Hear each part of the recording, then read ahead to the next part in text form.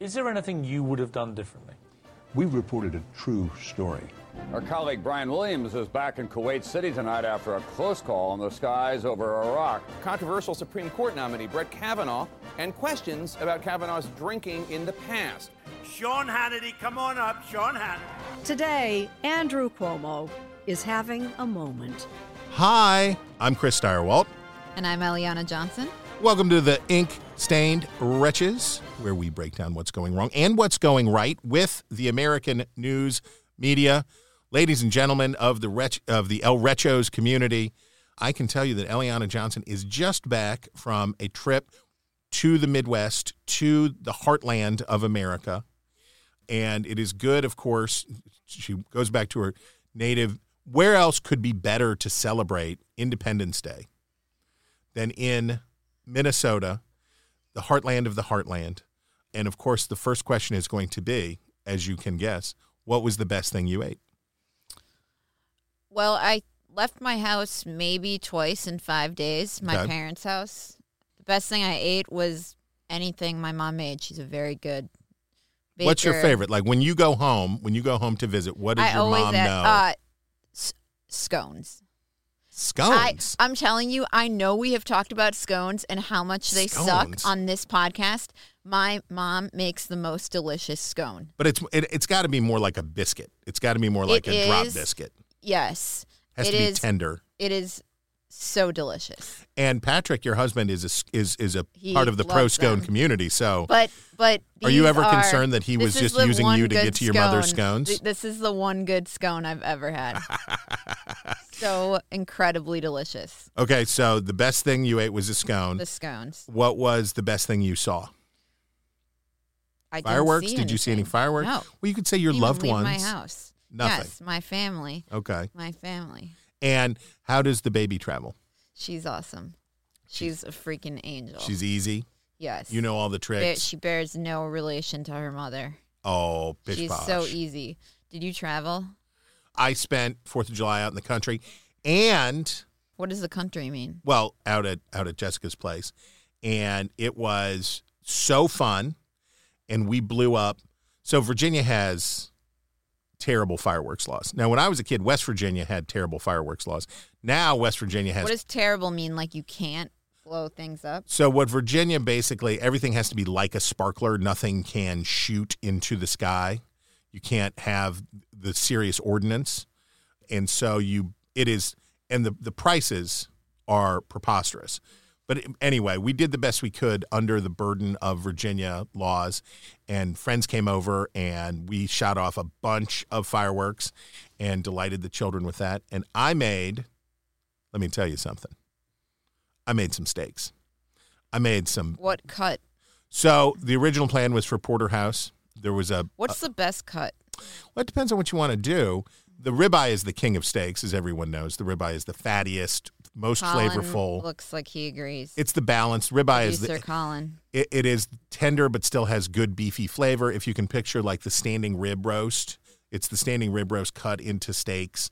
And I like a standing rib roast because it's got the fat. It's got the fatty cap where it's a little more beefy fatty, and then it's got that lean, nice eye in the center. So it's the king of steaks. Now the porterhouse, if you want to get into it, is if you get them cut very thick, and here I mean 2 inches or so, the porterhouse can really amaze because you got the filet and the strip. It's going to be leaner, it's going to be more demanding, but can really deliver excellence.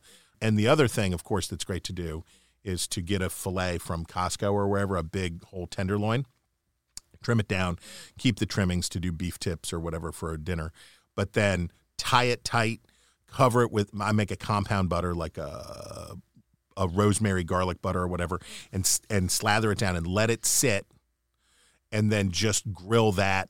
Could you just come to my house and just do this? I will. You know I would. I would cook for you guys anytime. That Please. Would be a delight. But I could just sit and drink a martini. Patrick and I would he would help. Patrick probably will not help. He will not help? That is not his style. Oh, that's right. We talked about this. It is not his style. He doesn't cook. I just can't believe it because he seems creative. He seems artistic. He seems precise. He needs to start making his own scones. He needs to get your mom's recipe and get in the scone game. He claims to want to make challah. That's what he's really interested in, but I don't see it. He needs tutoring. Tutoring in the challah. Yeah. And that's when you say challah back. That was the worst joke. Colin's laughing. Why are you laughing? Dad, he's got the dad energy is pouring out of him now. His dad soul is pouring out of him. Stupid joke. Okay, we have a stacked front page. Chris, in this case, on our front page, we had every newspaper writing the same story. Yes, definitely it is summer. so amazing to me how the press travels in a pack, and they have decided that Biden is not the president that our times demand. So we had a story from CNN. I just want to read the various headlines, but we got them basically from every outlet. CNN, Democrats wonder whether Biden White House is capable of urgency moment demands. And it did strike me, like reading this story by Edward Isaac Dover, that it read a little bit like a Trump White House story would. Yeah, well, would read. every White House, this is the predictable rhythm. But there was one paragraph in here. Several officials say Biden's tendency to berate advisors when he's displeased with how a situation is being handled or when events go off poorly has trickled down the ranks in the West Wing, leaving several mid-level aides feeling blamed for failings despite lacking any real ability to influence the building's decision-making. Like, so Trump, you know? That's contributed to some of the recent staff departures, according to people familiar. Democrats worry the lack of decisions and authority are deepening their own midterm problems and feeding a sense that the president couldn't truly handle the extra complications of a run for re-election in 24. Got to go bye-bye. And along the way, reinforcing narratives that he's an old man not fit for the moment. All right, go through those other headlines. The less you believe that CNN is alone in offering this coverage, we have the New York Times. Michael Shear with a headline, Biden promised to stay above the fray, but Democrats want a fighter. President Biden's measured approach at a time of political tumult has left him struggling to inspire his supporters and allies to action. We have the Washington Post. As some Democrats grow impatient with Biden, alternatives are waiting in the wings. As some Democrats grow impatient with Biden, alternative voices emerge is the updated, the new headline for that piece. And the first thing I will say is, who are the alternative voices? Well, I will say that in a second, but the first thing I want to say is anonymously sourced palace intrigue stories from the White House are terrible always, right? It's just... That's all I wrote for 3 years covering the Trump White House. It's always... Take that very personally. Because who is going to talk to the reporter? The mid-level staffer who the CNN piece is like, mid-level staffers say they're not. Well, when are mid-level staffers happy? Tell me about that. And also, if you grant people anonymity to complain about things that they wouldn't normally complain about, you're getting a self-selecting group of discontents and whatever. I'm sure the Biden administration's in disarray. The Biden administration is in evident disarray, right? You can look at the race ipsa loquitur, but this kind of like pot boiling, blah, blah, blah, blah, blah. So stop, the promiscuous use of anonymous sourcing has not worked out great for us. But this Washington Post piece, I got to say, let me give you a taste. President Biden took the stage at an Independence Day barbecue just a few hours after the latest horrific shooting to upend an American city. But at his first opportunity to address the nation in person about the Highland Park killings, he did so only obliquely. Quote, you all heard what happened today, Biden said. Quote, things will get better still, but not without more hard work together. It was not until 2 hours later, after singer Andy Grammer finished an acoustic version of Give Love. Thank God I missed that. That sounds painful from just reading about that hurts. That the president returned to the stage and attempted to respond to the tragedy more fully, calling for a moment of silence and decrying the spate of mass shootings, goes on. And then I love this. In contrast, J.B. Pritzker, In contrast, J.B. Pritzker, Illinois' Democratic governor, delivered a fiery response that took direct aim at those blocking gun control legislation. Blah, blah, blah, blah, blah. He says that he's angry, da-da-da-da-da. And then to conclude, the story goes on from here, but here's the last I'll offer. In the view of many distraught Democrats, the country is facing a full-blown crisis on a range of fronts, and Biden seems unable or unwilling to respond with appropriate force. Democracy is under direct attack, they say, as Republicans change election, blah, blah, blah, blah. So why isn't Joe Biden angrier about things? And why isn't Joe Biden yelling more? Shouldn't Joe Biden be yelling like J.B. Pritzker? Shouldn't he be out screaming at people? And why, when Joe Biden was talking to a group of Democrats at the White House who already agree with him, why wasn't he engaging in ridiculous performative antics and outrage like a trained monkey so that people would know that he was really upset? What total crapola this kind of writing is. It's just, my hatred for this kind of stuff knows no bounds. I just find it so interesting that I think since the White House's botched pullout from Afghanistan, yes, it's been obvious that this administration is not up to the tasks it is trying to address, whether it's in foreign policy or the economy, inflation. We've had the formula shortage, of which, my family has struggled with. But all of a sudden, we get like these stories that are basically the media telling Biden, like, we don't think you should run in 2024. Yep. And presenting alternatives. And I thought it was so funny, like, Politico basically just does a story, Newsom versus DeSantis, 2024. And their headline is Shadow 2024 race, Newsom versus DeSantis. And this is all because Gavin Newsom is running an ad in Florida inviting people to move to California where they can get abortions. Right. Anyhow, there's such a pack mentality because all of these people talk to each other and are friends with each other, and like very little originality in the reporting. But bad news for Biden. And the other thing I found so interesting about this coverage, Chris, is basically that in the alternative voices, they are not Kamala Harris and Mayor Pete, which I think they're bringing up other names. The long painful march to the. Now, the good news for Kamala Harris, I will say this, is that after suffering from elevated expectations, she will now be the benefit of the lowest possible expectations. That's a really good She, like Mike Pence, is a benefit. The strange new respect for Mike Pence because of his behavior around January 6th and all that stuff. But with Kamala Harris, she was so bad at running for president and now is so bad at being vice president that people have written off the Kamala Harris thing, which will now create, by the way, speaking of follow the pack stories that the media loves, the comeback kid. Everybody loves the comeback kid story. Oh, Kamala Harris getting a second look. And you're like, from who? Oh, from you. You're giving a reporter are giving her a second look, but you're doing this like this stuff as people are saying. Only Donald Trump is fonder of the people are saying construct for talking about whatever you want to talk about. But I think I do love when Trump says people are saying. People are saying, my favorite, I'm sure I've quoted it here, but the greatest of all time. People are saying that Miami's airport is one of the biggest in the world, maybe the biggest.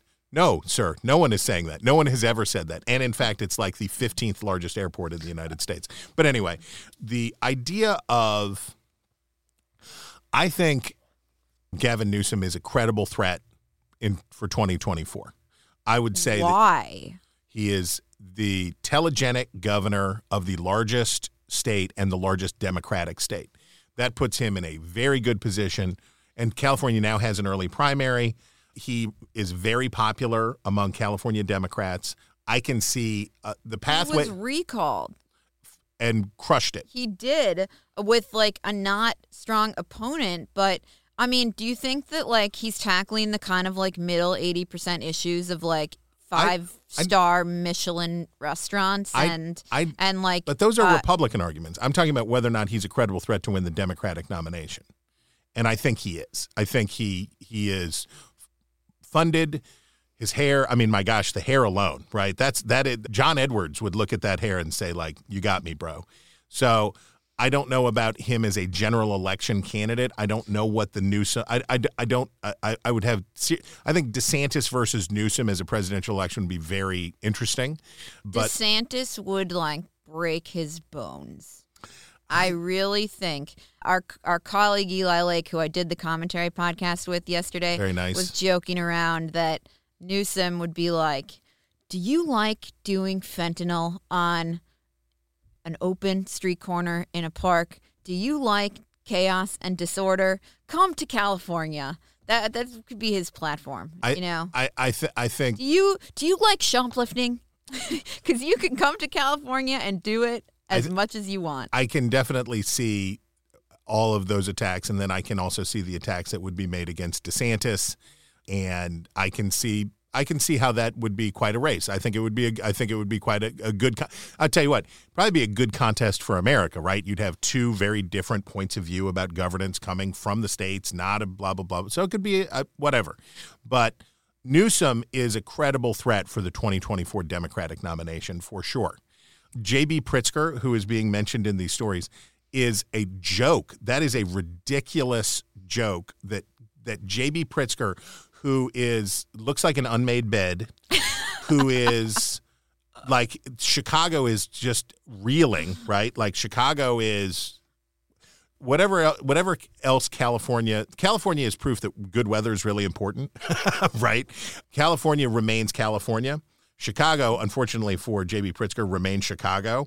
And J.B. Pritzker is not a viable candidate for president, but because Democrats think that one of the problems with the bias, and we've talked many times before about why the bias, but one of the problems with having the bubble that the national political press operates in, and it's mostly because they're from the same places, they went to the same schools, they know, it's like they're the monoculture of the national political press creates a lot of blind spots.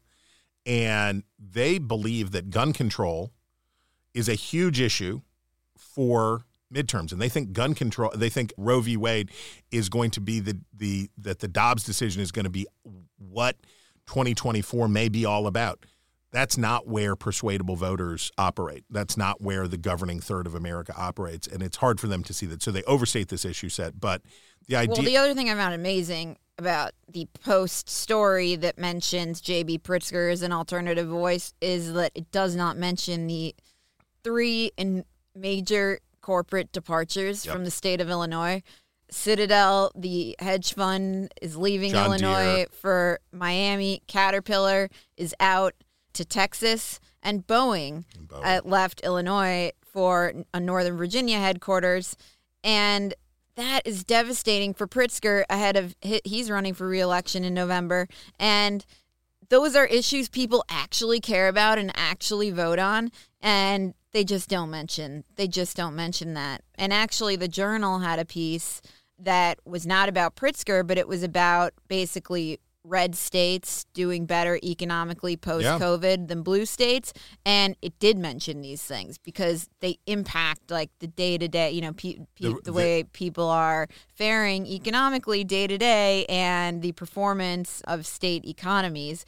And talked about and by the way, Citadel in leaving cites the rising crime in Chicago. One of the reasons that the Republicans look to be in such good shape for governor's races in the coming year, I think Pritzker should be safe. I think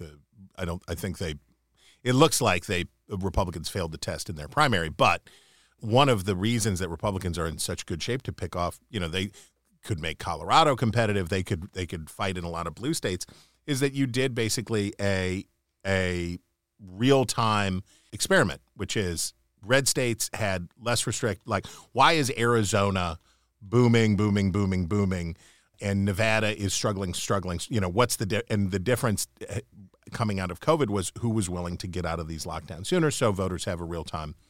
There's a real comparison. All right. So here's a category of political journalism that is a favorite of mine. So here is Perry Bacon Jr.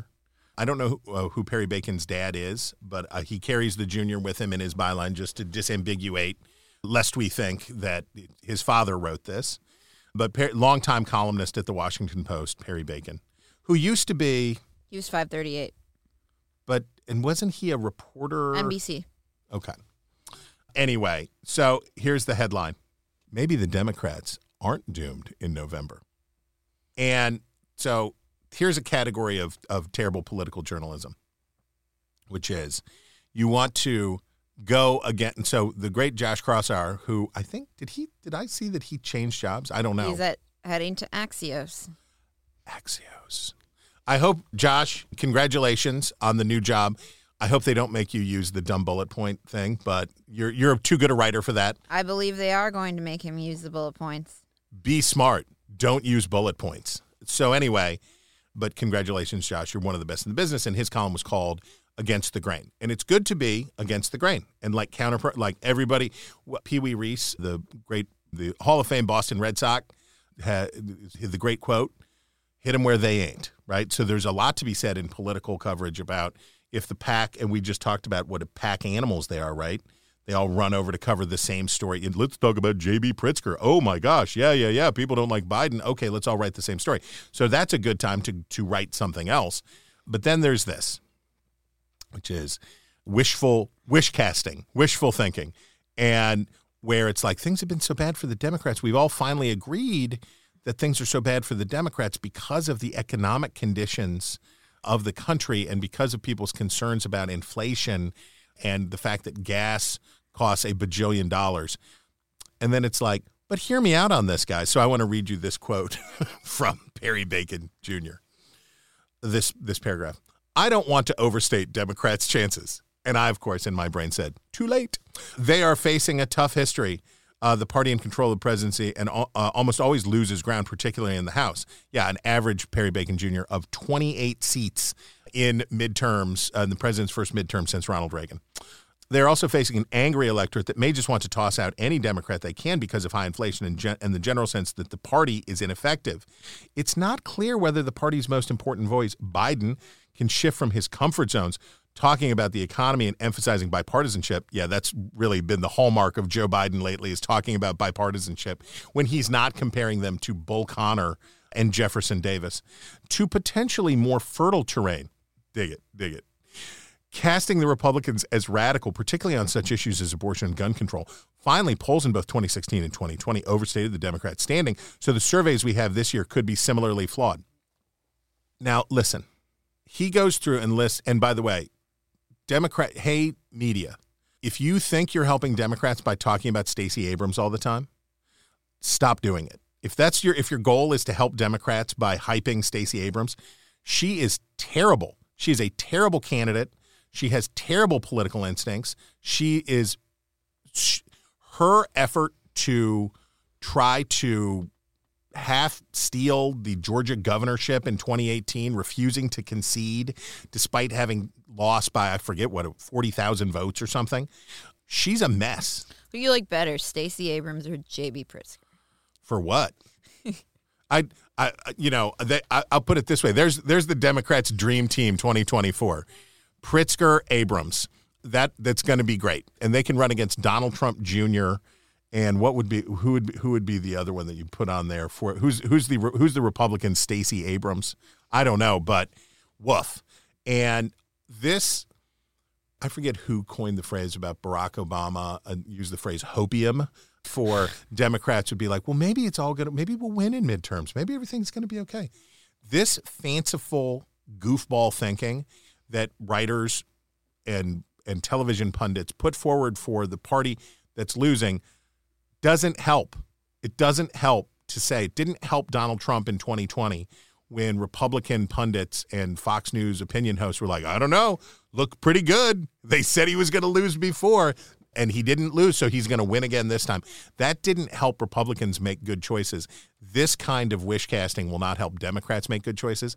If they think the strategy, and Perry Bacon Jr. does, if they think the strategy is to fight more on the culture wars with Republicans, this is a mistake, right? Now, the good news for Democrats is Republicans are probably going to be substantially taking their eye off the ball, and the Republicans, and I think I saw one, was it South Carolina, that has one where they can They're going to track any information leading to abortions, that they're going to ban this on media and that you can't post about how to get an abortion or whatever.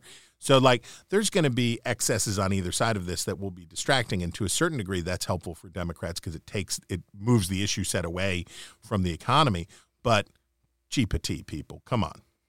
Next one is like right down middle of sweet middle spot. of home plate for me. David Zaslav. Who's that? He is AKA Zas. As you know him. Yes, the Discovery CEO, which is Warner Brothers Discovery CEO, the parent company of CNN. So he is at this gathering of poobahs in Sun Valley, Idaho. Oh, and yeah. So CNN ratings are totally in the dumpster. And so he's asked about that. And so I just want to read from this Variety piece. So it says, on Tuesday, Zaslav responded to a question about recent rating trends at CNN, which has been covering the January 6 hearings over the last month, along with the rest of the news world. I think Chris, and that's the other Chris. Chris Licht. Yep. Is doing a great job pivoting CNN, Zaslav said. And the pivot is away from like their uber left-wing partisan journalism to straight news, or an attempt at straight news. And he continues, journalism first. America needs a news network where everybody can come and be heard, Republicans, Democrats. I think you're seeing more of that at CNN. I think it's the greatest news brand in the world with the greatest journalists, and we're going to lean into that. We're not going to look at the ratings, and in the long run, it's going to be worth more. I found that to be big if true. They are not going to look at the ratings as they pivot away from sensationalist left-wing journalism, which thus far it has cost them. Like, they are losing ratings from dropping breaking news, focusing on away from hysterical coverage of like every single thing Trump does. And meanwhile, the New York Post it was actually a story about this. Oh, no, sorry. It was Mediaite. Headline, CNN employees are reportedly, quote, freaking out over bad ratings. A CNN insider complained employees are freaking out by tanking ratings. Talk about bad writing. As the network seeks to attract Republican viewers amid a change in leadership. And it notes that ratings for the network hit a low not seen since the year 2000, 2 weeks ago. And the person quoted says, the problem is we are not a neutral country. The ratings are getting worse because they are taking out all the bells and whistles. CNN ratings are as bad as local news ratings. New management is not freaking out, but everyone else at CNN is, the source also said. They want to fix the shows first, but they don't realize the shows and the ratings are connected. I'm not sure exactly what that means, but... Well, another anonymous source complaining about...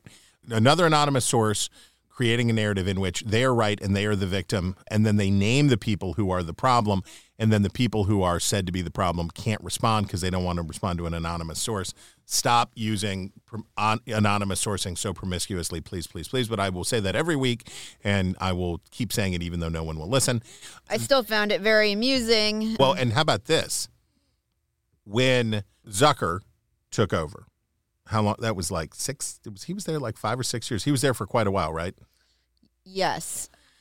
I want to pull up the exact year. Let's be correct. Jeff Zucker. So the pivot from and on your 1812 laptop that you're using here. It's so bad. This laptop was on the Merrimack when it fought the Monitor. Yeah, it's like the first Mac ever produced. So basically. So let's see. Hold on. President of CNN, 2013. Okay, so about that almost time, 10 years. The CNN said is same thing. We're not going to fight over ratings. We're going to make a pivot where we're going to go to, do you remember Blackfish? And do you remember the Anthony Bourdain show? And CNN, and now CNN... They said we're going to do documentaries. Now CNN has found a successful thing, which is nostalgia, and their audience is older, so doing things like, do you remember when we had Woodstock? I love that. That was great. We smoked reefer in a field. Oh, ha, ha, ha. And the boom... As we've been subjected to... That does sound great. It just sounds great. Oh, the mud. Oh, we loved it. So listening to... So appealing to Boomer, and now as you are not yet old enough that the nostalgia grind is not hitting you the hardest, but as a 46-year-old human, it's like, hey, remember cassette tapes and the great music that you liked and going to the mall in parachute pants? And I'm like, I do. I want to see it. So CNN has. Do you remember Zubas? What was the Zuba? Does anyone remember Zubas? What's a Zuba? They were these, maybe that was only in Minnesota. They were these pants. Oh, yeah. That were like animal patterns. Yeah. Okay, I got really you. loose. Yeah. I'm keying in on that. Intern Abby is shaking her head, but she wasn't even born when these things were around. But Zubas, hold on. Yeah, those are Zubas. Yeah, so it's like Hammer Pants. It's like Hammer Pants. It's a little more tailored. It's a little more straight leg than the Hammer Pants. They were like zebra tiger stripes. Zebra or tiger stripes. Now, prior to those, of course, were Jams, Jamz. What are those? Which were the wild pattern long shorts that would had a California energy.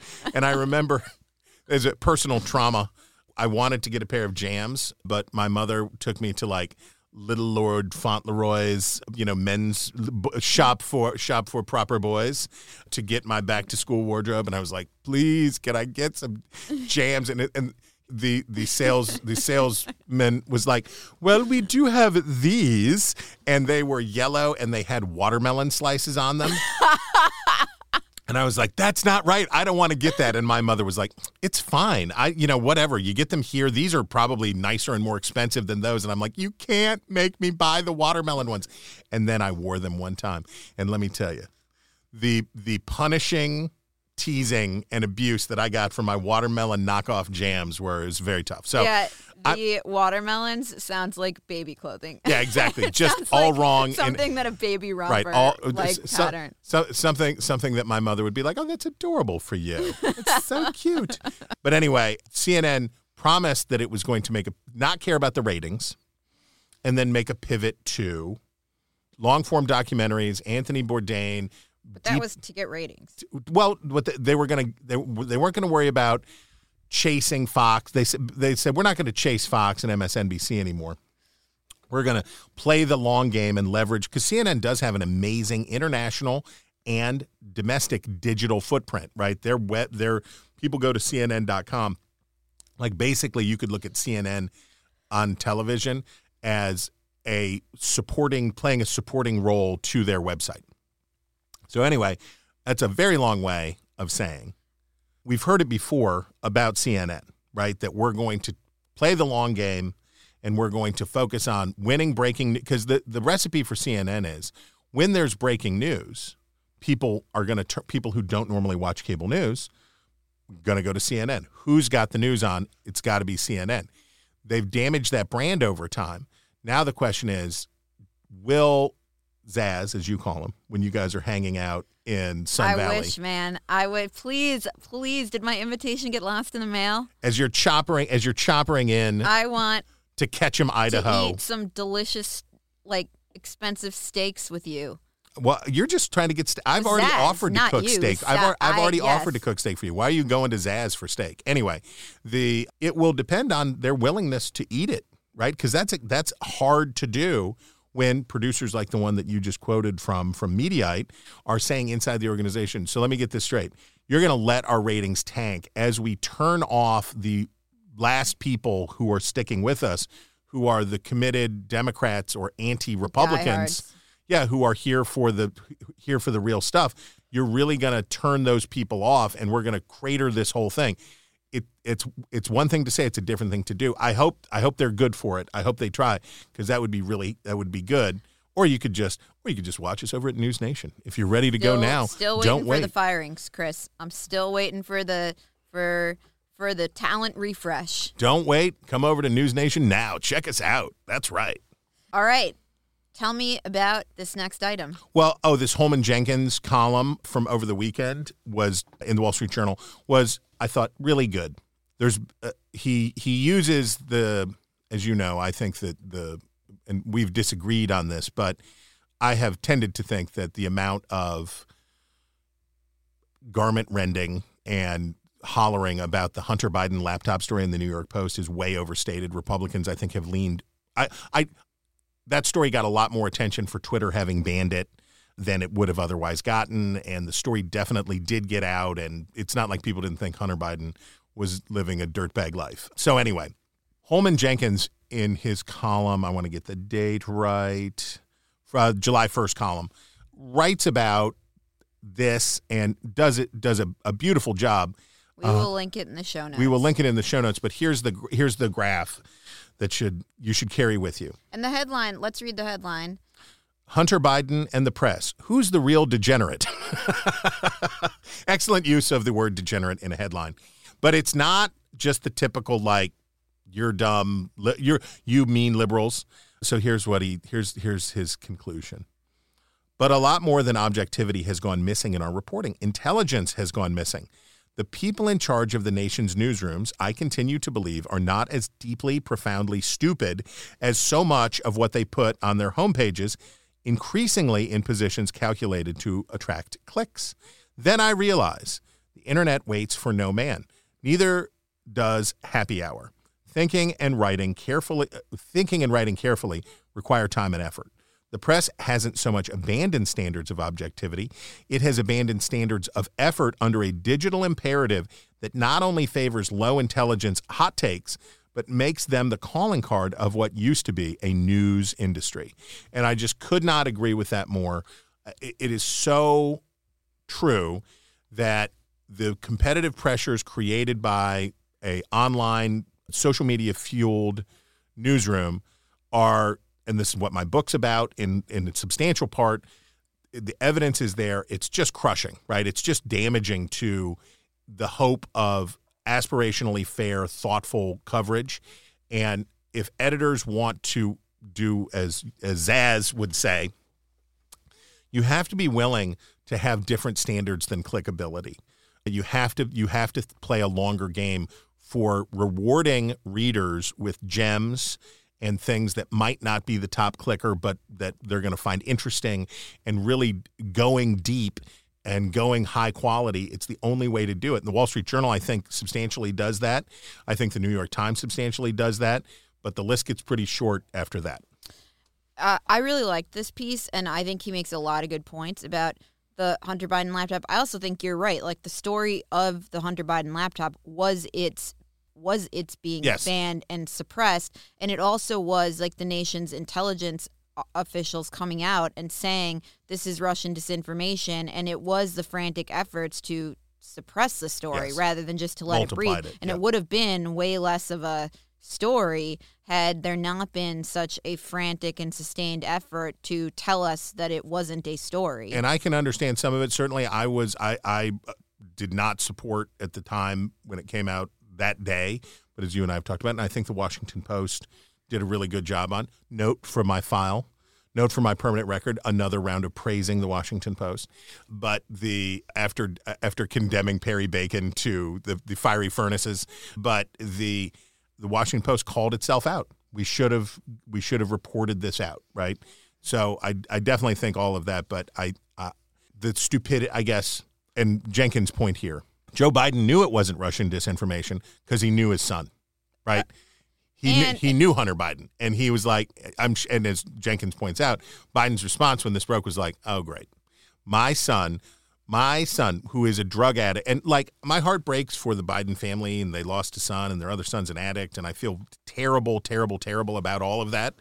But Joe Biden was not like, I wonder if this stuff about Russian prostitutes and my son. He went out and said it, and then he cited the intelligence officials who he knew were saying things that were wrong in debates, and he tried to mislead the American people. But to the point you read where you said the press hasn't so much abandoned standards of objectivity as it has abandoned standards of effort under a digital imperative that not only favors low intelligence hot takes but makes them the calling card of what used to be a news industry.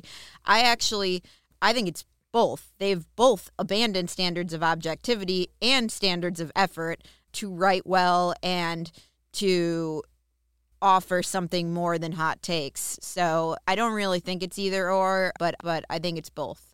I think the two trends work cooperatively, but it's also true how, and this, I guess, to go back to the beginning, herd mentality outrun political bias even, right? Like as we're watching Joe Biden, where the herd mentality will and the race for those clicks will do another thing.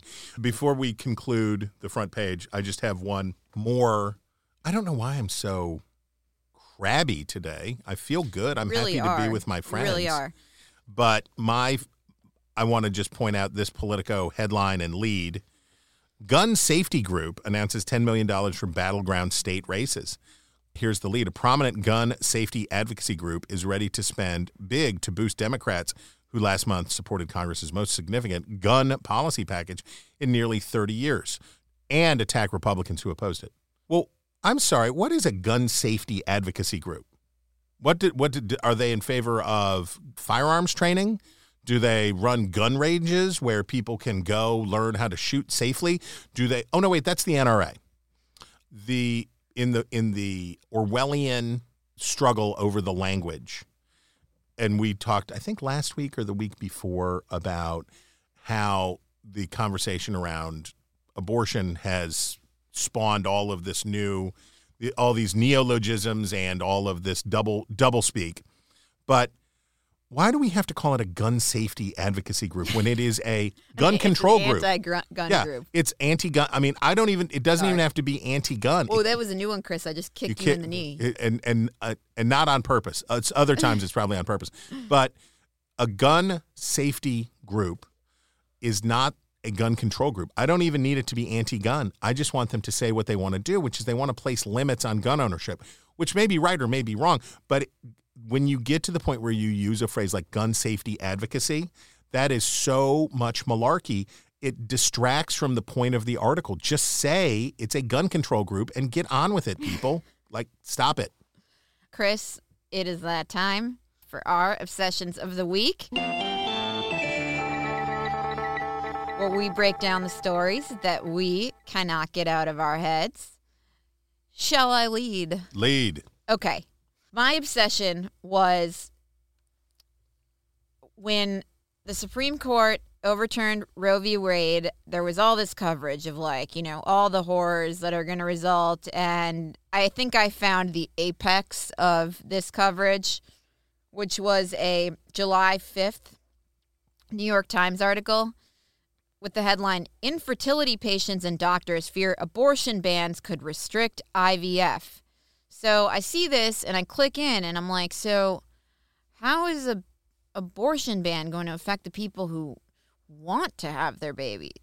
But the thing here, and so just so that I have not read the piece. Well, I'm going to read from it. Do tell. So the piece tries to say that an abortion bans could affect frozen embryos, could prevent you from destroying frozen embryos. Now, let me read from the piece. That is the premise, that people are very worried that it's going to affect IVF because in IVF you freeze embryos. Here are quotes from the piece. "So far, the texts of the laws taking effect do not explicitly target embryos created in a lab.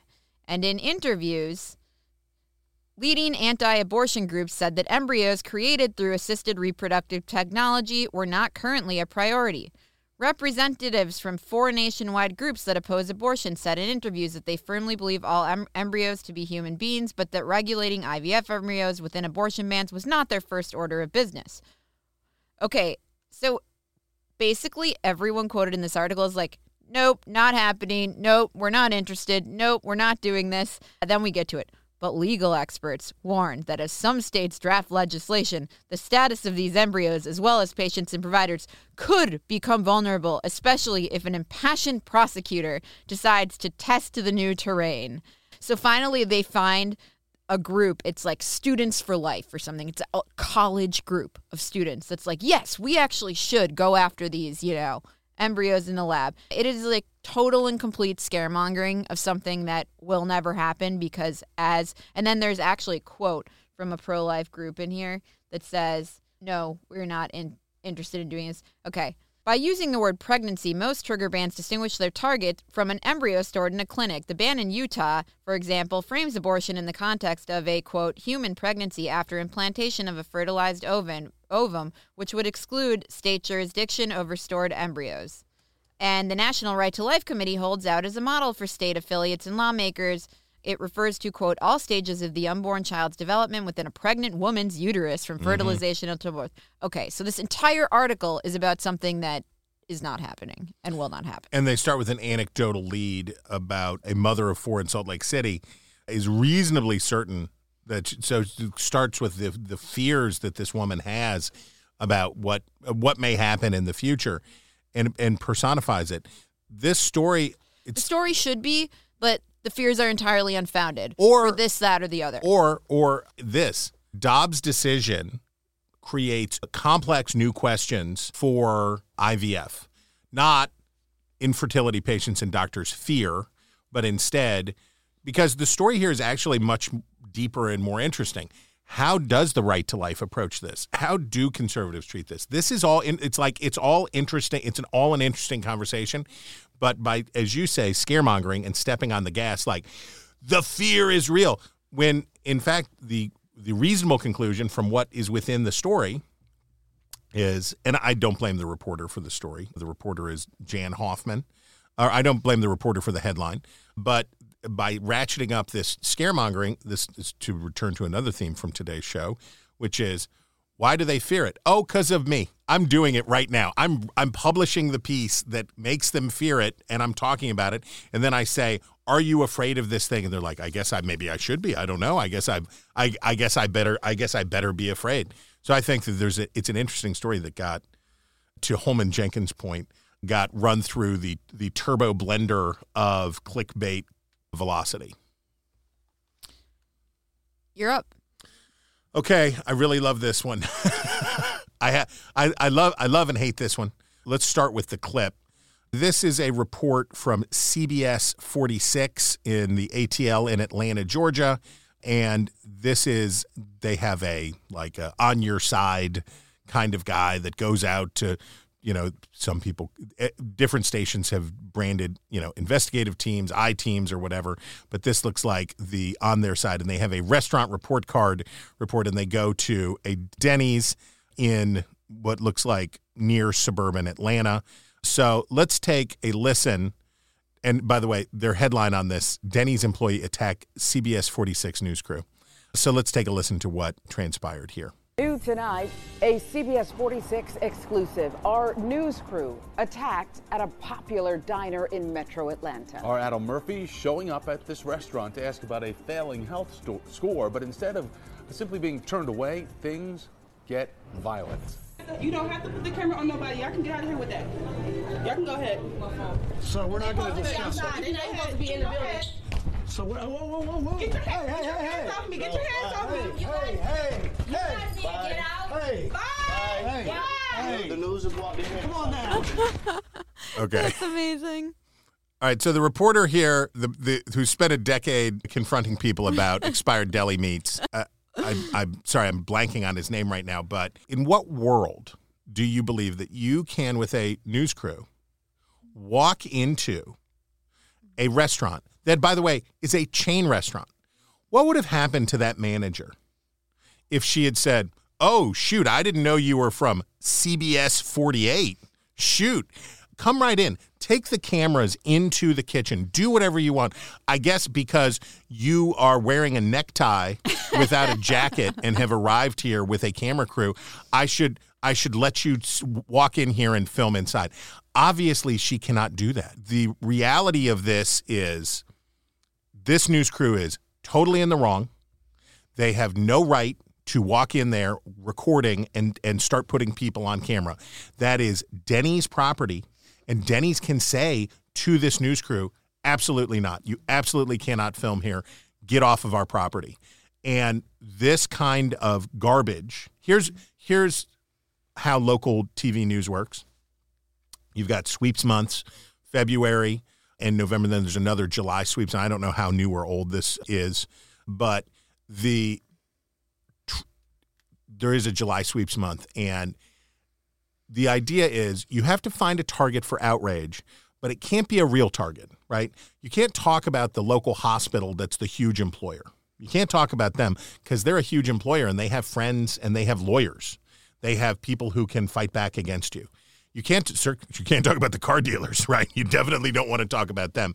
So all of these things where real power exists, and inside governmental entities where real power exists, you can't go attack the power. But what you can do is for an African-American woman trying to manage a Denny's in Livonia, Georgia, you can go shove a camera in her face and talk to her like a criminal because there was expired deli meat in the cooler.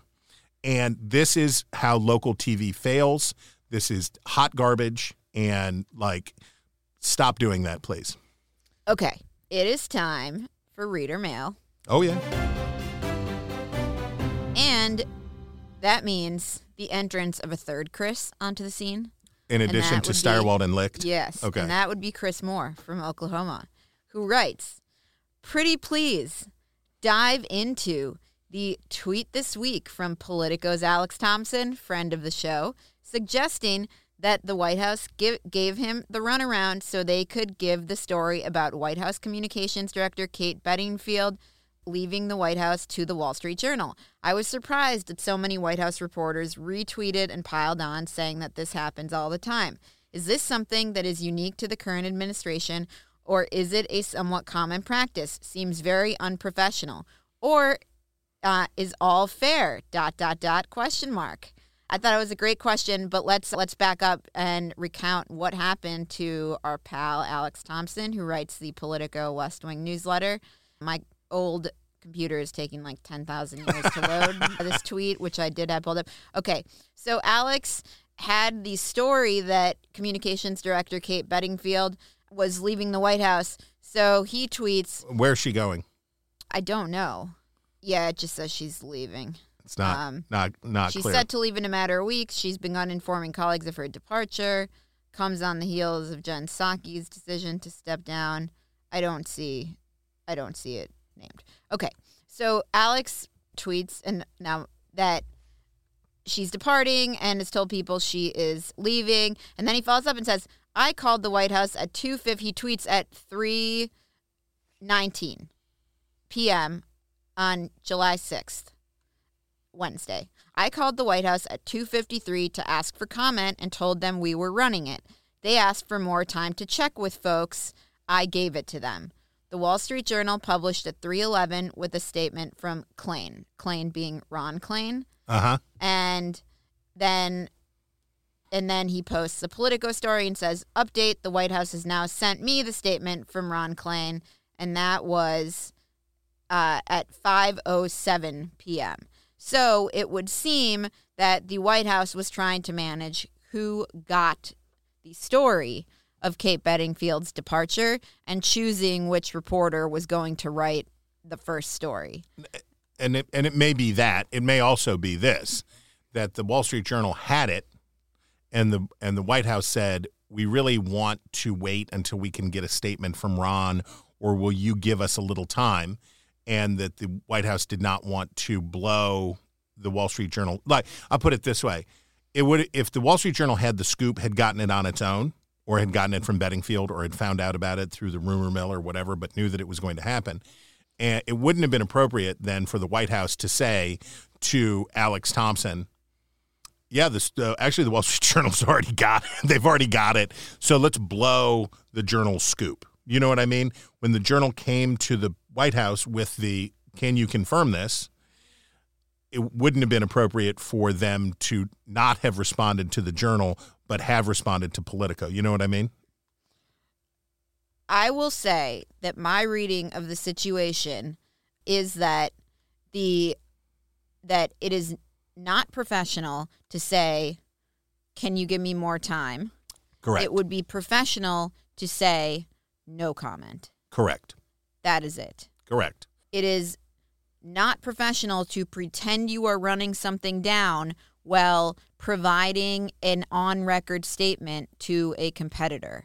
It is, and helping a competitor advance a story while, feigning helping you get the story. It is also possible. And no comment would be the professional response. You are right, but it is also possible, given the tightness of the time, that the Wall Street Journal reporter had already gotten Ron, that it is possible the person who was talking to Alex Thompson did not know the state of play on the Wall Street Journal story. That is also possible. Incompetence is always possible. It's certainly, so it's not professional. Whether it's not professional because of, I won't say malice, but because of, being crummy. It would be crummy to know and then say, oh, please wait, I'm checking that out. And then like, psych, you're burnt. That's crummy. But it's also possible that it's unprofessional because it's incompetent and the people didn't know who had what at what point. And I guess these kinds of stories and the design. So for a reporter, and you know this having been a White House reporter, that date stamp is valuable professionally, right? Your ability to say to your editors when it's time for a raise and time for a promotion, I broke this story, I broke this story, I broke this story. That's a metric that you can use, and the date stamps, the timestamp matters. I had it first, and so they took a thing of value away from Alex Thompson, and that's not fair. I'm with you. Oh, and also on this, we should point out, sometimes it's like I would liken it to and you've been, I'm sure, on both ends of this. It's like, why you don't want a public defender? One of the reasons not to have a public defender or a bad defense lawyer in criminal court, I observed in a long time covering criminal courts. If you're a small fish, they'll trade you away to help a better client, right? That you'll say like, okay, I need a good deal on this guy, but I'll roll over for these guys. We'll let you have the small fish. We don't care. You can put him in jail for the guy who could be, in order to get the guy who's facing 10 years down to 5, they may happily roll over on you for your 1 year that is going to be a year, right? Instead of trying to get you 6 months. The cases don't happen individually. The stories don't happen individually. So, for example, here's another hypothetical. The Wall Street Journal has a story that the administration doesn't like, right? So they have a story that's negative for the administration, and somebody says, "Hey, bud, how'd you like to have this?